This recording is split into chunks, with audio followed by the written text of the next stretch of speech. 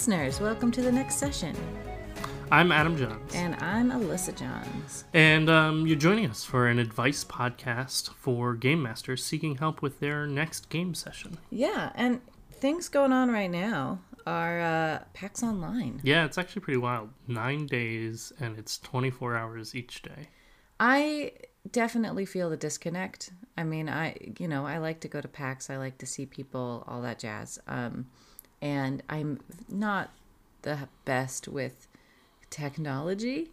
I'm good with some technology, but I'm not good with a lot of it. And having to navigate Discord, and Twitch is its own thing. I don't understand Twitch very well. It's hard. So I'm feeling a little disconnected. It's just not quite the same, you know. I'm used to the PAX experience, and I go to a lot of PAXs. Well, and you usually have a table. Yeah, I work at a lot of PAXs, and this is very different. It's not bad. I think it's really amazing that they've managed to pull together so many people and do an online experience with it, but it is definitely different than what I'm used to, I guess. Yeah, I used to work it as an enforcer, and I was really trying to figure out if I could enforce again this year. But no. I mean, I guess you could have been a moderator for the Discord channel. Technology challenged, right? Like, I wouldn't know how to moderate. I can't even moderate my own life. Yeah, that's not working. But some of my favorite memories of PAX were when we would go see the Acquisitions Incorporated game, and that was like the one thing we would like wait in line for. Yeah, I remember when they first started doing them, and we came to the very first show, and how amazing that experience was. We happened to be like, oh, I don't know what this is, but let's go sit in the line for it. It was in one room. It maybe held 200 people at the most, and we got good spots right up near the front. Yeah, and they were just at a table. There was no video cameras. You couldn't see, you couldn't see their roles. It was just them at a table on a small little platform, and us kind of cheering them on. It was pretty amazing. And it's interesting to me how it's both that has taken off, but also like live streams of D&D and how actual play stuff has really taken off. I think we've stepped into a different era of D&D than we used to be. No longer are Dungeons and Dragons players down in the basement in the shadows. They're on a stage. They're on your phone, and you can watch them at any time. One of the ones that I have been checking out recently, actually, I think is Phoenix Forge. Is one of the Twitch ones, and then of course an actual play one. Of course I watch Clinical Role, which you're on. Oh yeah, of course. Yeah. It's interesting, and it's a different kind of play. I think I play very differently when I'm playing in a live game or a live stream than I do when I'm playing like with my friends at a table. Because when you're playing live, you feel like you're on all the time. You're being viewed, you're being watched. It's by people you don't know. I'm presenting, right? Yeah. It's a presentation I'm putting out for people, or an entertainment that I'm putting out for people. And I think that has a very different feel. Or the Psychology in Seattle podcast that I do. All of that's a very different experience. But that's not live. That one's not live, but it is recorded and put out into an audience of people. And I think that's even that is a different experience. I think that's very different. Well, that being said, should we do some next session help? Yes. So, oh my gosh, I'm so excited. So both of these questions come from an awesome guy named Andy, and I want to shout out his podcast. So he does a podcast called 90s Court with our friend Lisa, who's his co-host, and they pit two things together from the 90s, and then they talk about it. They each take a side and talk about it, and then they send it to a poll, and they talk about the poll at the next one. It is a huge hit of nostalgia for my week. I do love the they just movies did, and shows and music that they bring in. They just did Casper the Ghost movie versus Richie Rich, Oh yeah. which was fun. And I'm rooting for Casper because I like that movie a lot. Really? But Richie Rich had all those that oh man. Right, exactly. We're gonna turn into the 90s. I know. No, we're 90s not. core So, Andy, we're not podcast. stealing your stuff. But Andy submitted some questions, so I'm really excited. So both of the next two questions are from our friend Andy, and let's do it. So he says, okay, so making fun stories, improvising, all that good stuff, I feel pretty confident in my abilities there. But when it comes to scaling battles, I'm always terrible. It is almost always too easy, but I'm so worried I'll end up wiping the party if I make it too hard. How do you design your battles? I've heard of CR-based ones and action economy-based ones, but frankly, my battles are always underwhelming. Help. Okay, so this is actually a question that comes up a lot as I'm trying to train new facilitators at Game to Grow. But it's something that I've spent a long time as a game master really trying to perfect and trying to understand. In my mind, a battle in Dungeons and Dragons should be like a movie scene. It should be like the scene in Lord of the Rings where they're fighting off the orcs and the cave troll comes in, and now they're fighting off a cave troll at the same time. They're fighting off all these orcs that have come in, or goblins. I can't remember what it was in that scene. But that kind of combat where it's action packed, it's kind of hopping back and forth between these different scenes of like Boromir, blocking an attack and coming in with his sword, and then Legolas like shooting an arrow and taking down an orc that way. And that's how I imagine combat scenes to generally be playing out. In order for that to be the case, you are trying to balance the numbers of the game to help you accomplish that. So the goal, keeping in mind that the goal is to get to movie action scene, then the numbers and the abilities that characters can do and the armor class and hit points and attack rolls and all of that are just things to help you get to that goal. And that's always how I want to picture them.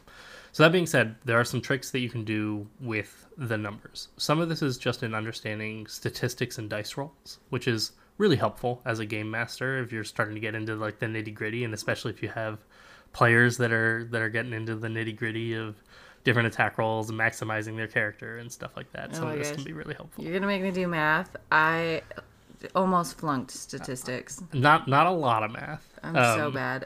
It was like, you have a drawer and they're full of balls and one of them's yellow. What's the likelihood of getting a yellow? And then you put the ball back in. What's the likelihood of getting the yellow now? And I'm like, I don't care. I just open the drawer and look. I just figure out where the yellow one is. I pull out balls until I get the yellow. This is why casinos love me, because I always end up going to the table that is the worst one for me to win. Is that the slot machines? That's the table you get to. I like the fish one. Anyway, keep going. So the important part about statistics here, especially in a game like Dungeons and Dragons, is understanding how high somebody needs to get to do damage and how much damage they can do on their turn. So when you look at your characters at your table, let's imagine as a game master you hold on to all your players' character sheets, which is sometimes really good advice for game masters in general. And you're trying to plan out your next fight. So what I would do is I would look at all of the attack rolls of all of my players and figure out what the general attack roll bonus is that they're going to apply to their rolls. And then add 10, and that's the armor class that I want to give to my monsters. Okay, so let me just let me walk through that in my own mind so I understand. So I have a level whatever fighter, and they have a +2 to hit. Mm-hmm. So then I would make my guy a 22? A 12. A 12. A 2 plus 10, so 12. Uh-huh. Yep, math. But that basically means that your player will hit about half the time. So if they roll a 10 or better, they will hit. And if they roll less than a 10, then they will miss. Okay. And that's sort of your goal, right? Now, some of your players might have an attack roll of +4, so they're going to hit a little bit more often. They're going to hit anytime they roll an 8 or better. You want to take the average of all of them. Right. Or, you want to decide who it is that you want to be hitting more often. The mean. See, I remember math. There you go. The mean of it. But the other thing to keep in mind is that hitting is always more interesting than not hitting. And this is the case when it comes to saving throws. Spells that don't do anything on a miss are really boring when they miss. And having monsters that have a really high armor class is really boring when the players never hit them. When you go a whole round and only one player hit the monster, it makes it much more difficult to make the combat exciting and interesting. And there are ways to mitigate that. You can describe the misses much more eloquently. You can say you're hammering with your sword again and again. The monster keeps blocking and parrying and dodging to the side, and you're trading blows back and forth. And so you can get into, even though it was a miss, we can still describe action-packed combat. Or you could do the no but, where like you missed because you slipped, but it actually propelled you, and now you're sliding under its legs. Right. Or you slam your sword attack into its shield and you crack its shield, and now its shield is broken and no longer useful. And maybe you lowered its armor class, even though it was a miss. So there are lots of things that you can do for misses. But in general, hits are more interesting than misses. So with that being said, I always want to do kind of a lower armor class and a higher hit point for all of my monsters.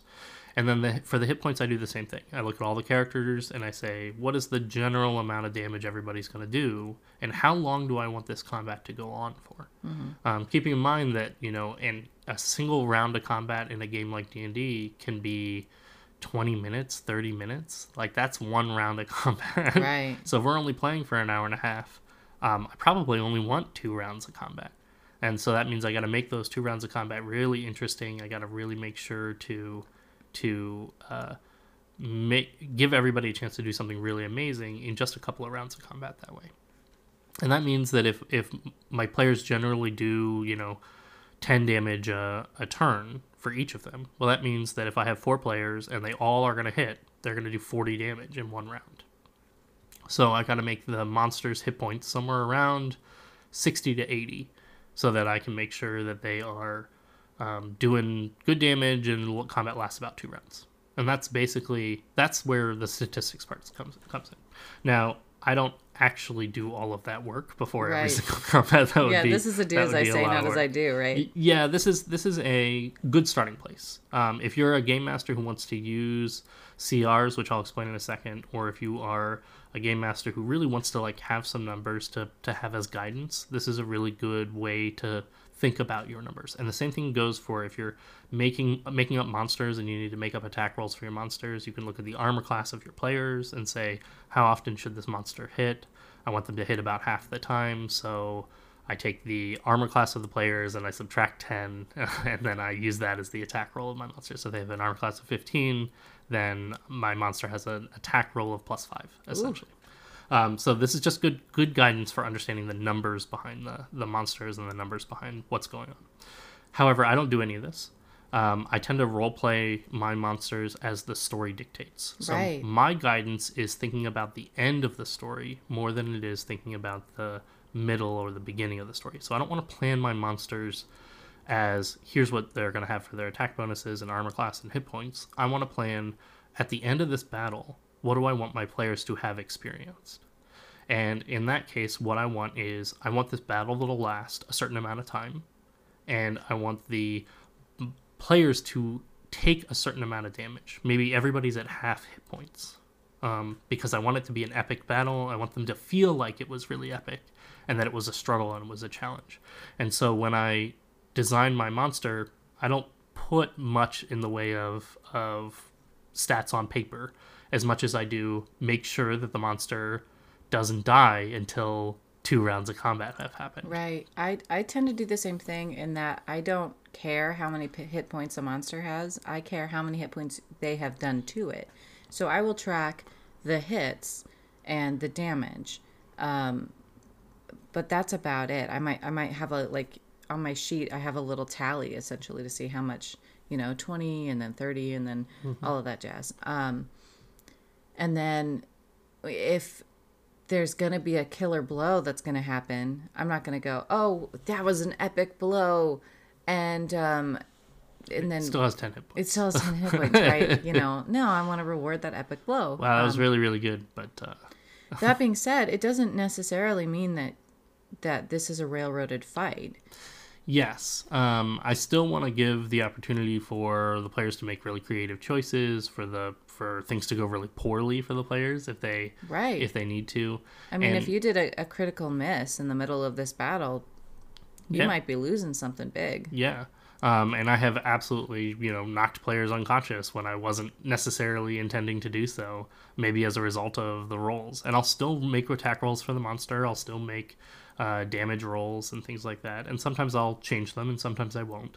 But the important part is I'm still there and making rolls and letting some of the randomness of the situation dictate the outcomes of what's happening. I'm just using very loose boundaries to help define what the monster is so that it can be best for the storyline as opposed to best for numbers that are happening. Right. Okay, so what is CR? Okay, so CR is challenge rating. This is the methodology that the creators of Dungeons & Dragons use to help give you guidance on how you can balance fights. The idea here is that a challenge rating 1 monster is designed for a group of level 1 players in general. So if you have a challenge rating 5 monster, it is designed for a group of 4 level 5 players. Okay, it's always 4. Correct. The challenge ratings get really complicated when you start to mix and match. So if you say, well, I want 3 monsters for my 4 players, and now you can't do 3 CR5s for your 4 level 5 players because that'll be way too hard. That would be a challenge it would be a very, very difficult challenge for those players. So there are actually a bunch of websites and stuff that can help you specifically design the challenge ratings for your monsters. And actually, I think D&D Beyond now has like a monster creator, like a combat encounter creator. Oh, cool. That you can utilize if you're paying for your D&D Beyond account, or I don't know if that's available on the free account. I used to go to one that was like Donjon, yeah. Donjon's really good, yeah. And that was good, but I would take it with a grain of salt because It would be like, all right, you want 1 level 7 monster and 50 level 0.5s. And I'd be like, what? So it gives you a lot of options for what you can do. It'll say, like, you can have 1 CR8, or you can have 1 CR7 and 50 CR.5s, or you can have 1 CR7 and 1 CR1. So it gives you a whole lot of different options, which is great because if you want to design different fights, all the monsters in the monster manual all have challenge ratings to go along with them, so you can really kind of start to think about how you can mix and match or make the fight more interesting by having more enemies. In general, I don't like having fights with only one enemy because there's lots and lots of spells and abilities in the game that are like the person is stunned and doesn't get any turn for doesn't get a turn for three rounds. And now your one enemy becomes a very boring fight where your players are just pounding and eliminating it. Yeah. So even when I do boss fights, I usually try to have like some minions or some. You used to play a lot of WoW. I did play a lot of WoW. Yeah. So does some of this come from that? Yeah. Honestly, you think about video game fights, and what sometimes we call fights 2-stage combats. And that is where, you're fighting the enemy, and then you get them to a certain amount of health, and then they go, roar, and then they change into their other form or whatever. Oh, my gosh. Or like Kingdom Hearts, where there's like 5 false endings to the fight. And you're like, come on. And 5 is maybe a little much, but ultimately, like multi-stage combats are a great way to break up a fight. Because frankly, like when you start getting to the place where you're fighting the same person and they're using the same abilities and you're about 5 rounds in, it's too long. Yeah, that's boring. All the players will feel like, oh, we're still doing this, huh? We're still fighting this character. We're fighting this. Where's person. the twist? Right. And so having multi-stage combats allows you to have a longer fight while still maintaining interest, while still keeping it engaging and interesting. Yeah. I also strongly encourage, just in general, that the environment should always play a role. I'm also a little influenced by Sentinels of the Multiverse, which is a really fun board game, card game that I really enjoy, where you fight. It's a superhero game, and you fight a bad guy, but you also fight that bad guy in an environment. Yeah, I think we talked about it on the last one. Maybe. The environment really should be a role in your combat too. Maybe the bad guy starts breaking beams and the ceiling starts coming down, and now you're having to juggle fighting this bad guy while the ceiling of this building is collapsing on top of you or something like that. All of that stuff can be a really interesting play up of what's happening in the sort of combat situation that you're in. Yeah, I especially like the idea of multi-stage because if the fight is going too easy, like he said here, if it's going too easy, you can always have the bugbear's mama come, right? Or the owl bear, come help out his buddy. And suddenly the stakes got raised. And they don't have to be a full-sized whatever monster. Like, if they're all hurting, it doesn't have to be one that is ready and raring to go. It could be one that already has half health. Yeah, absolutely. You can also think about, in the moment, you can always adjust the health of a monster up or down. You can, even if I'm playing a monster from the book, I can say, well, this one happens to have an extra 20 hit points on top of it because I wanted to give the last player a chance to really finish it off. Yeah, or that arrow, even though you hit it in the knee, that was actually a tender weak spot for this monster, and it is now on the ground. You toppled it to the ground. And similarly, you can have, a monster dish out a whole bunch of damage as it's dying. You stab it through and it stabs you too. Right, thrashes. It thrashes and hurts you a whole lot as it's like a chicken with its head cut off. It keeps going. Yeah. Ew. So there are. I strongly encourage game masters to remember that the play and the story are the more important parts than the stats. And sometimes you'll get some pushback from players that say like, well, that monster I looked it up and that monster has this much hit points. Oh, I hate that. I constantly tell my players, I will change all of the monsters. And if you try to tell me stats about a monster in the middle of a fight, I will make it harder for you. Ooh, that's good. I will absolutely change it and make this fight much harder than it would have been otherwise. Well, hopefully that helps and keep your battles less underwhelming. Let's move on to the next question, which is, how do you go about providing fun and exciting yet balanced loot for parties, particularly magical items? I've gone to both extremes, and it feels like when I give too much, you can't take the genie out of the box and the party gets overpowered. And while not enough, and it can get boring hitting things with your generic longsword you got at level 1. Okay, so I'm all for creating really amazing, interesting, unique magic items that I think are really fun. And I've created lots of them in the past. But there's some simple guidance that I can give for creating magical items or magical loot for players that doesn't necessarily, that you can pretty much guarantee is not going to break your game. And the most simple guidance I can give is pick a character class that you don't have in your game and pick some abilities or spells from that character class that they would have at this level and give those as items to your players. Okay, so if you don't have a bard in your group, you might give a musical instrument that would be... that gives bardic inspiration to somebody. The great thing about doing something like this is that Dungeons & Dragons 5th edition, at least, is largely defined by action economy. And so on your turn, you can only do so many things. You can, do a main action, and you can do a movement, and you can do a bonus action. And so if I give you a piece of equipment that gives you a bonus action ability, that's pretty powerful, especially if you didn't otherwise have one. But if I give you a piece of equipment that gives you a bonus action ability and you already have a bunch of bonus action abilities, now you still have to kind of choose whether or not this piece of equipment is worth using in this particular situation or whether or not my other bonus action ability is more worth using. And the same thing is going to be true otherwise. I can give a, wand of fireball once per day. That's pretty powerful. And it's pretty amazing if we don't have a wizard in the group that can cast fireball. But I still have to choose to cast fireball instead of my main attacks on my turn. And fireball might still be more powerful, but I can limit the number of uses per day or limit the number of uses, per short rest.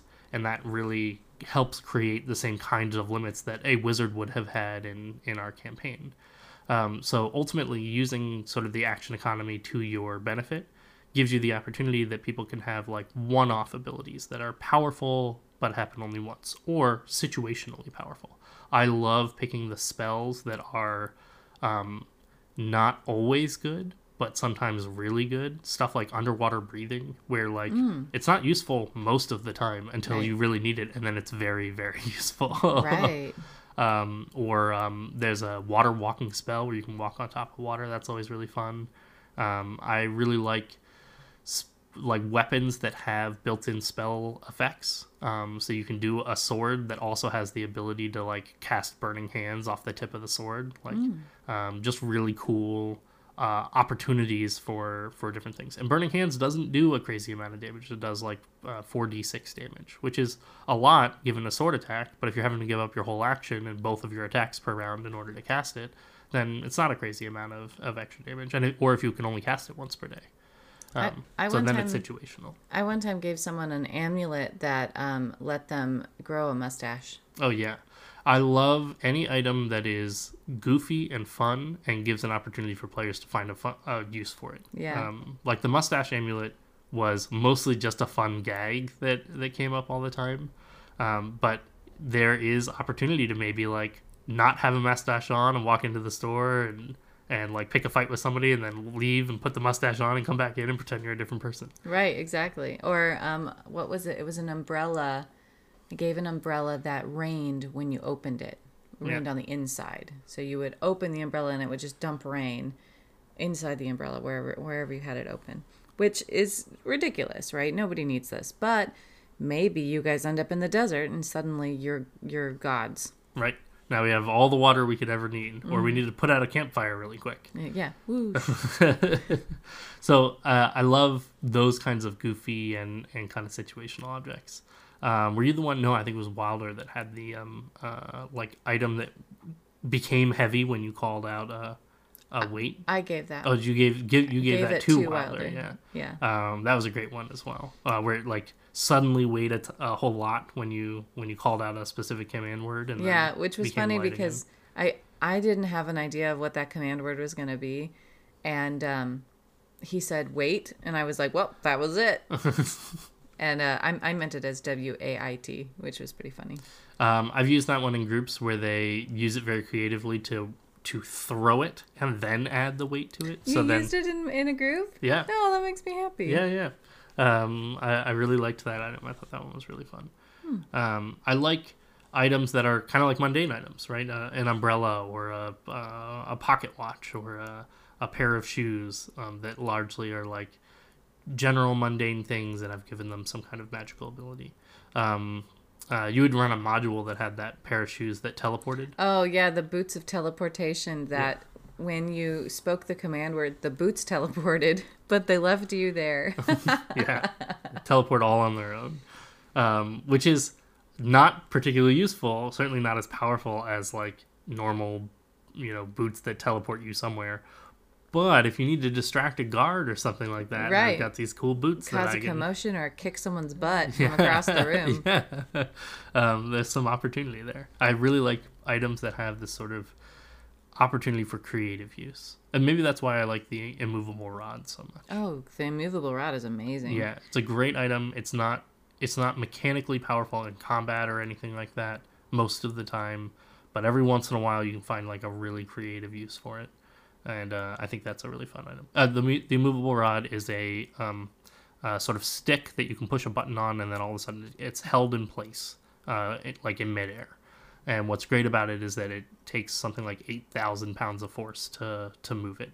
So you can put it in front of a door and effectively block the entire door. Or hold open a monster's mouth. You can hold open a monster's mouth. You could put it in midair and tie a rope to it, and then use it to lower yourself down when you didn't have anything to tie a rope off to before. Could you use it like a ladder? Like have one in each hand and be like clink, click. It used to be one of the goals of my 3.5 characters to get 2 immovable rods so that you could basically climb anywhere. Yeah. Which is, given the other opportunities to fly and climb in the game, is really not an efficient way to climb up stuff. I feel like you can get boots of spider climbing. I mean, think about the upper body strength. Are you climbing in midair? What are your feet on? Yeah, and you're really just using your arms to climb up.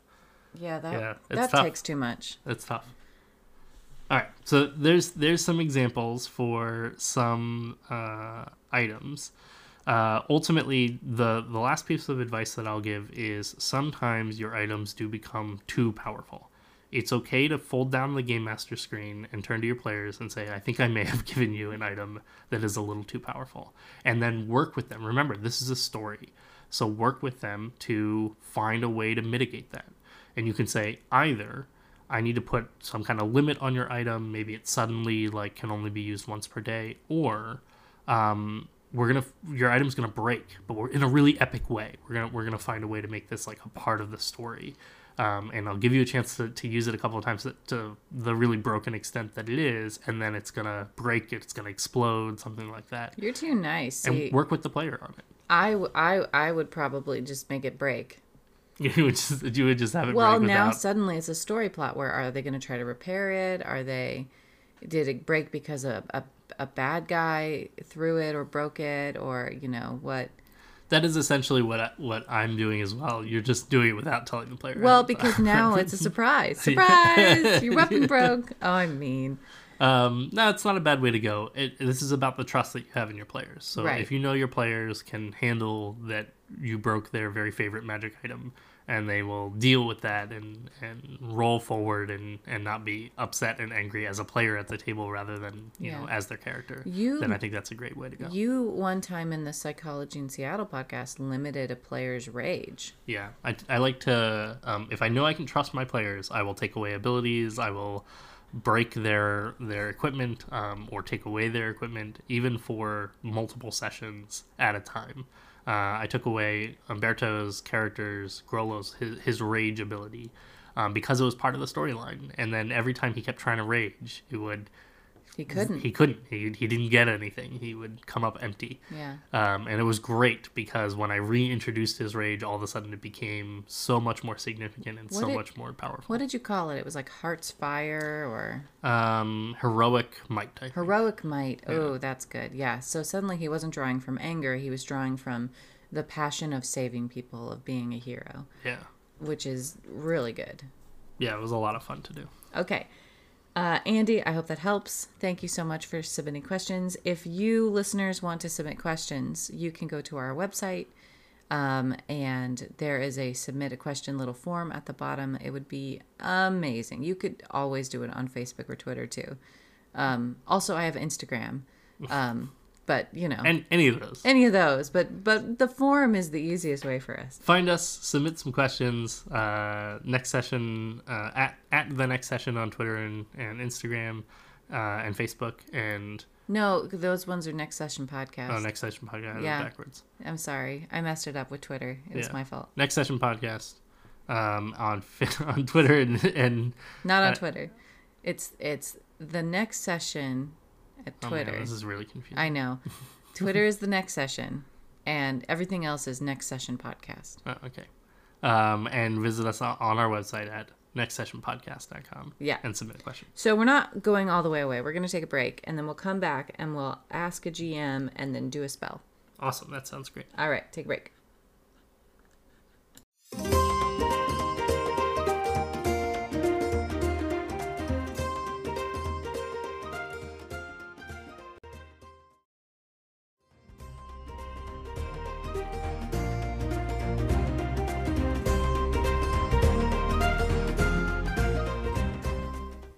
And we're back. We are back. That was a great break. I stretched.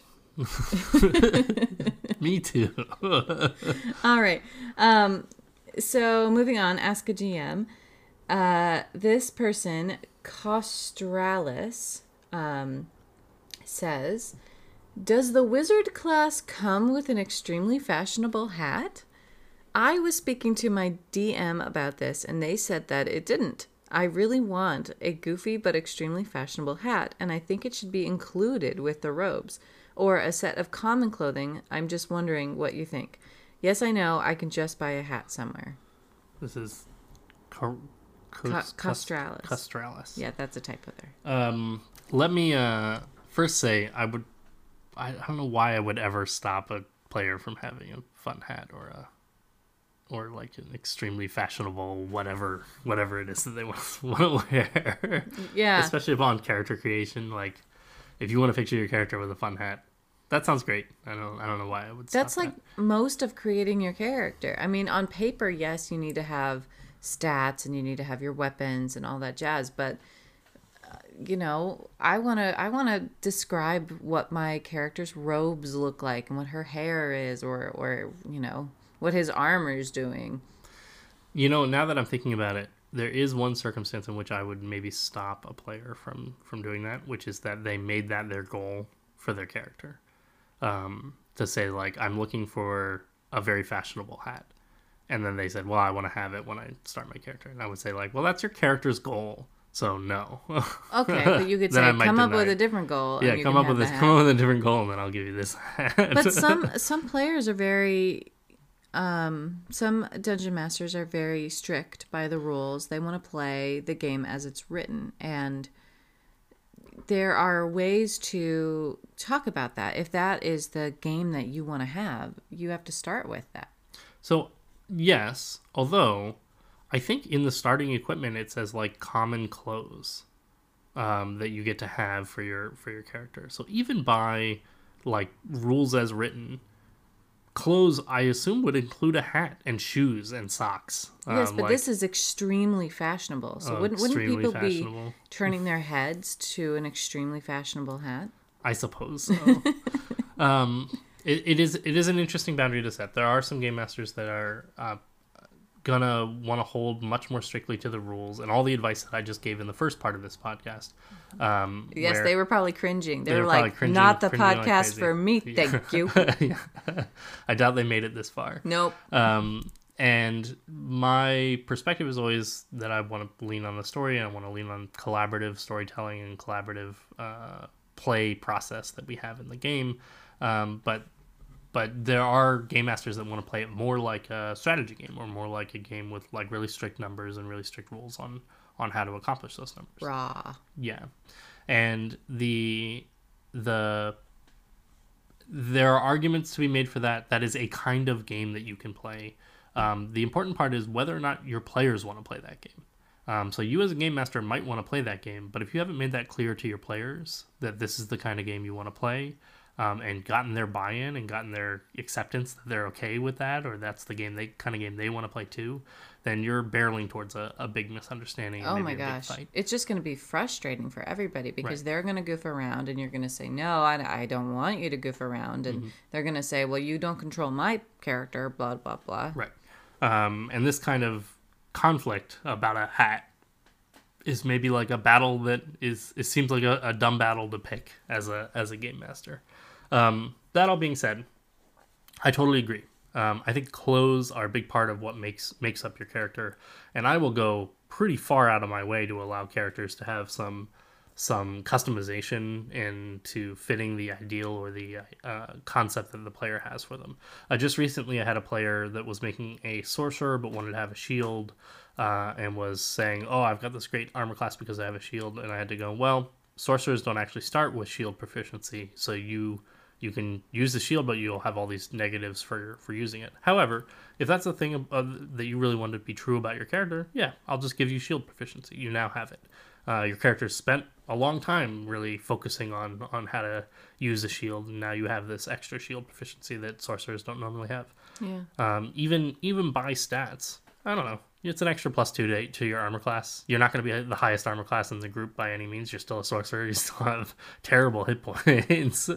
I don't think this is going to break the game in any significant way, and it gives you the opportunity to have a character that is how you picture your character in your head. Right. You once, or I don't know if it was Bobby's campaign or not, but someone had a construct that had a rotating barrel on their arm, and they were writing notes down on their actual arm, and it would rotate so they could like go back through and look, like that kind of stuff. Fun. Why not? I think at that point you're really just adding to the fun of the game. I've had players that want to dress as a noble, and so all of their clothes are noble's clothes, and they carry around like a whole closet worth of clothes that they can constantly change into new outfits. Or players that started off with a hat that allows them to change their clothes. They can at will change their clothes to whatever they want. All those are fun. That's just flavor. That's very Animal Crossing, because you can have a wand with different outfits. Oh sure. Yeah, there you go. Very fun. Yes. I would like to know what you think an extremely fashionable hat for a wizard would be. In Go Dog Go, the hat at the end of Go Dog Go. Oh my gosh. Yeah. Oh my gosh. With all the stuff hanging off of it. Yes. And with the it's got spiders, it's got streamers, it's got I don't might have a piñata. I don't know if that's extremely fashionable. for my taste, but I could see a wizard. Well, it does say goofy but extremely fashionable. You're right. Either that or the classic wizard's hat. Oh, pointy with... It's pointy with stars. It's blue and has yellow stars on it. Oh my gosh. It says wizard across it.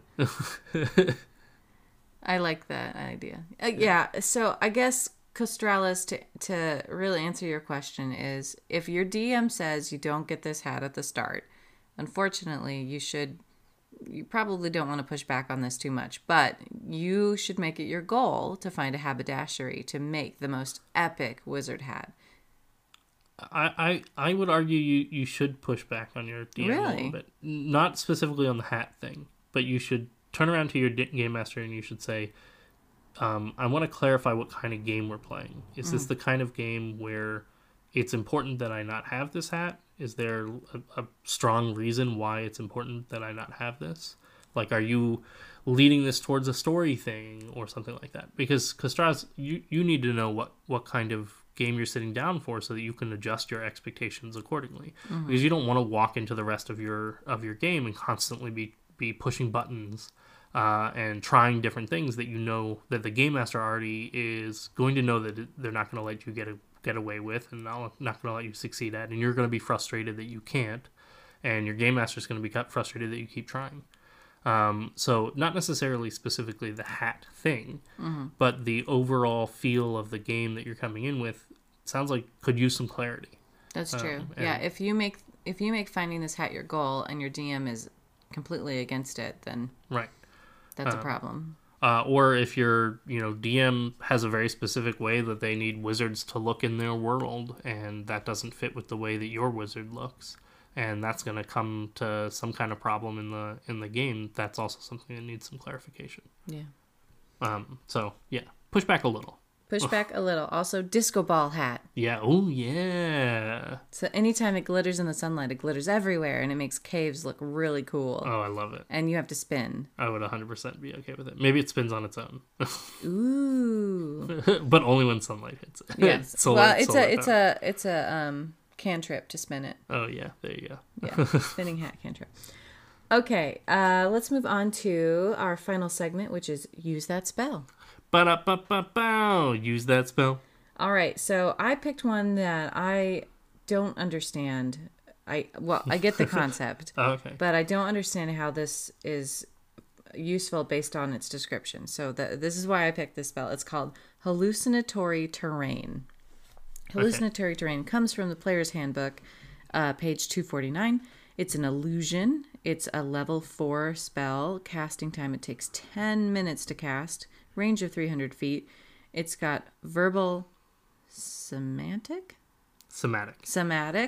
and materials: a stone, a twig, and a bit of a green plant. I like semantic components. I'm sorry. That's like where you argue about the rules the whole time. That's the component of the spell. It lasts 24 hours. Okay. Description. You make a natural terrain in a 150-foot cube to in range, look, sound, and smell like some other sort of natural terrain. Thus, open fields or roads can be made to resemble a swamp, hill, crevasse, or some other difficult or impassable terrain. A pond can be made to seem like a grassy meadow, a precipice like a gentle slope, or a rock-strewn gully like a wide and smooth road. Oh, I read those weird, but you got it. Manufactured structures, equipment, and creatures within the area aren't changed in appearance. And then it says, the tactical characteristics of the terrain are unchanged, so creatures entering the area are likely to see through the illusion. If the difference isn't obvious by touch, a creature carefully examining the illusion can attempt an intelligence investigation check against your spell save DC to disbelieve it. A creature who discerns the illusion for what it is sees it as a vague image superimposed on the terrain. So what's the point? So I can think of several different sort of uses of this. Okay, because the only thing I could think of was like Wile E. Coyote painting a hole on a rock and a roadrunner. Hilarious. And then, you're like, there's a tunnel here. Smack. That's all I could think of. So really this is about the idea of having an illusion. So all the illusion spells in Dungeons & Dragons are pretty strictly defined as to what they can create and what they can't create. And so this really fills in the gap of other illusions. You notice that this doesn't have concentration, so you can set this up as a part of another illusion and then cast other illusions inside of it. So you could combine this with, an illusion of something coming out of a swamp or something like that. You needed to trick a lot of people. Okay. You could also combine this with illusions of yourself, like change yourself into some other kind of creature, kind of situation. The real use for this is probably in hiding your tracks or hiding your escape from someone else, if you needed to do so, or hiding like the entrance of a like hideout or something like that. So the tactile sensations reveal the illusion unless you can match up the tactile sensations with something else. So you could have a wall that feels like wood, like it has the texture of bark, but it looks like stone, and you could make it look like a tree, a really big tree or something like that. So if I had a crime scene, Mm-hmm. I have a crime scene, I could set up an illusion over top of the crime scene so everything matched, but I took away the footprints and the blood. Right. And so long as the duration of the illusion, 24 hours, maintained, then no one would notice those other things. The footprints are missing because they wouldn't know to look for them, and it wouldn't change their tactile. Although if there's a pool of blood, they might step in the pool of blood and not know it, and then go, wait a minute. Right. Why does it feel wet here? Right. Okay. All right. So those are some uses. I'm coming around. Another use that I think you would really appreciate is you could use this to make a stage look like an environment for putting on a show. Okay. All right. So Liking if you wanted to say like, or I have my tavern or my inn, where you walk into the tavern and it looks like you're in the middle of a jungle. It's that restaurant that the Rainforest Cafe. Oh, Rainforest or whatever. Cafe. Yeah, you just make a Rainforest Cafe. This is the restaurant that we're now in. Oh my gosh, it's the Tiki Room. It's the Tiki Room, with the birds singing tiki songs. And there's, I think, a lot of opportunity for that kind of thing, where it's clear that this is an illusion. Everyone knows this is an illusion. Right, they're buying into the fact that it's an illusion. Right, but that's part of the entertainment that you're now putting on. Which I think could also be like a really fun opportunity and use of the spell. What's interesting, and this is actually something that's ignored a lot of the times, or players don't necessarily notice, is the casting time of 10 minutes. Yeah. So it's not a spell you could ever use in combat. If somebody is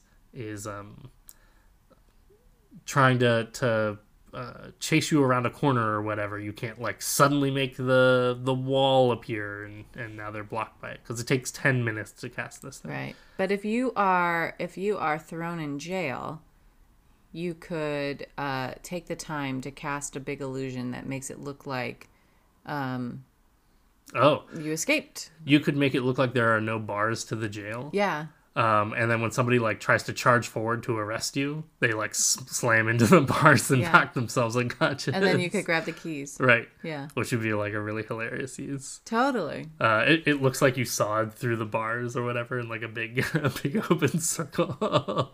Yeah, that's a great use of that. I think you could totally do some really creative stuff with this spell, but you definitely have to use it creatively. The kind of frustrating part about it is, it uses up a spell slot. It's a level 4 spell. This is where I really wish there was a more reliable way. I mean, maybe this could be, I don't know if it's a ritual spell. Maybe you could cast it as a ritual. But I really wish there was a more reliable way to make some of the spells that are less immediately useful and much more situational to be more accessible to spellcasters. Where you could say, look, here's a list of spells. These are really only useful in very specific situations, but you now have them available to you in case you need to. Right. Because making the choice to sacrifice some other much more potentially useful. Right. Why would I ever give a magic missile when? Right. When like this is or another great level 4 spell. For this Hallucinatory Terrain spell, when like very clearly this is not going to come up that often, and when it does come up, it'll need to be the very specific situation where like I have a full 10 minutes to cast this, and and it's I going to work. need it to last for a long time, Right. and it's going to help us get away, and they're going to think we went that way, but we went this way. Right. And it seems as a so... DM, you'd be like, well, they're going to catch up to you because we're going to have a battle because that's fun. that's what we're leading towards. It's tough for spells like this where I think there's a lot of creativity in the spell, but I also can't imagine any of my players ever really taking the spell over the other choices they could make for a level 4 spell. Now I do really appreciate when somebody does choose spells like this and provide an opportunity to really use how it. awesome is it when you have the spell ready and there's the perfect moment and you go, wait a minute, I've got the perfect thing. I've been holding on to this spell. Yeah. Yes. I've made spellcaster characters that with that exact thing. Like, they take a spell and they're like, oh man, but when the situation comes up, I'm going to have the perfect spell for it. Create and destroy water sometimes winds up in that place. Oh, yeah. It's like, how often do I really need to create water? But now I'm in the middle of the desert, and now I like really need to create some water, and I'm like, yes, I've got the perfect spell for this. I just appreciate when that situation can come up. So there's Hallucinatory Terrain. Hallucinatory Terrain. All right. I came around to it. I like it. But I agree that if it is... Maybe you need a wand of hallucinatory There terrain. you go. Like, if there's a way to make it not use a spell slot, it would be much better. Yeah.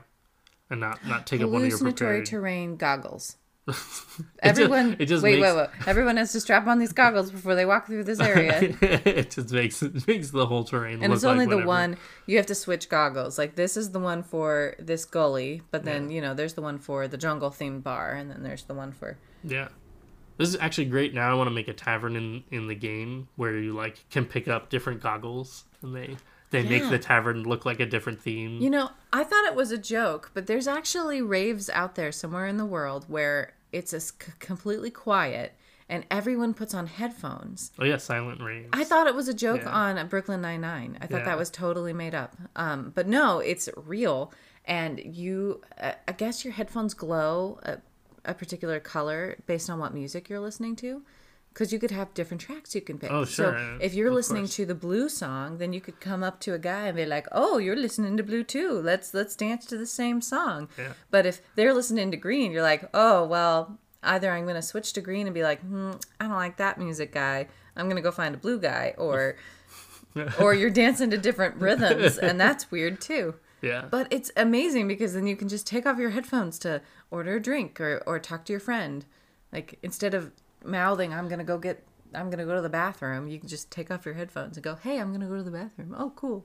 So I like the idea that you have these goggles, and they're different kinds of goggles, and they even make the servers wear different clothes and like speak in different accents and stuff. And so you can put on your pirate goggles, and then all of a sudden the server's like, Yahoo, what can I be getting for you? And you take the goggles off, and they're like, so you want the soup or the salad today? Is that you'd have to know which goggles they picked. Yeah. Can you imagine if the server comes up to a group of kids and they put on their like Chuck E. Cheese goggles, and it's like, okay, here we go. Hi, everybody. Well, I was thinking that the server just sounds different when you put on the goggles rather than the server having to like read whatever kind of goggles you have. And I don't think the server is included in the hallucination. No, I guess they're not. No, they'd have to like act it out. They'd have to be like, oh man, can you go get table 5? They're pirate, and I just can't. I shot my voice on pirate voice. Now I want to roleplay out the servers. Whole new I don't want to be the campaign. adventurers. I want to be a worker in this bar. Yeah. What would this bar's name be? It would be the Dreamatorium. I was going to say choose your own adventure. Yeah. The choose your own tavern. Yeah. Okay. All right. Thank you, everyone, for listening. I really appreciate it. Thank you so much. And thank you so much to the people who submitted the questions. Andy, thank you so much, Andy. Really appreciate it. And if you have questions that you would love to submit or suggestions for what spell we should talk about or any of those things, you can hit us up on nextsessionpodcast.com to submit a question, or on Twitter and Facebook at The Next Session. I guess that's it for our episode today. Yeah, that's so it. I'm Adam Johns. And I'm Alyssa Johns. And tune in next time and we'll help you prep for your next session. All right.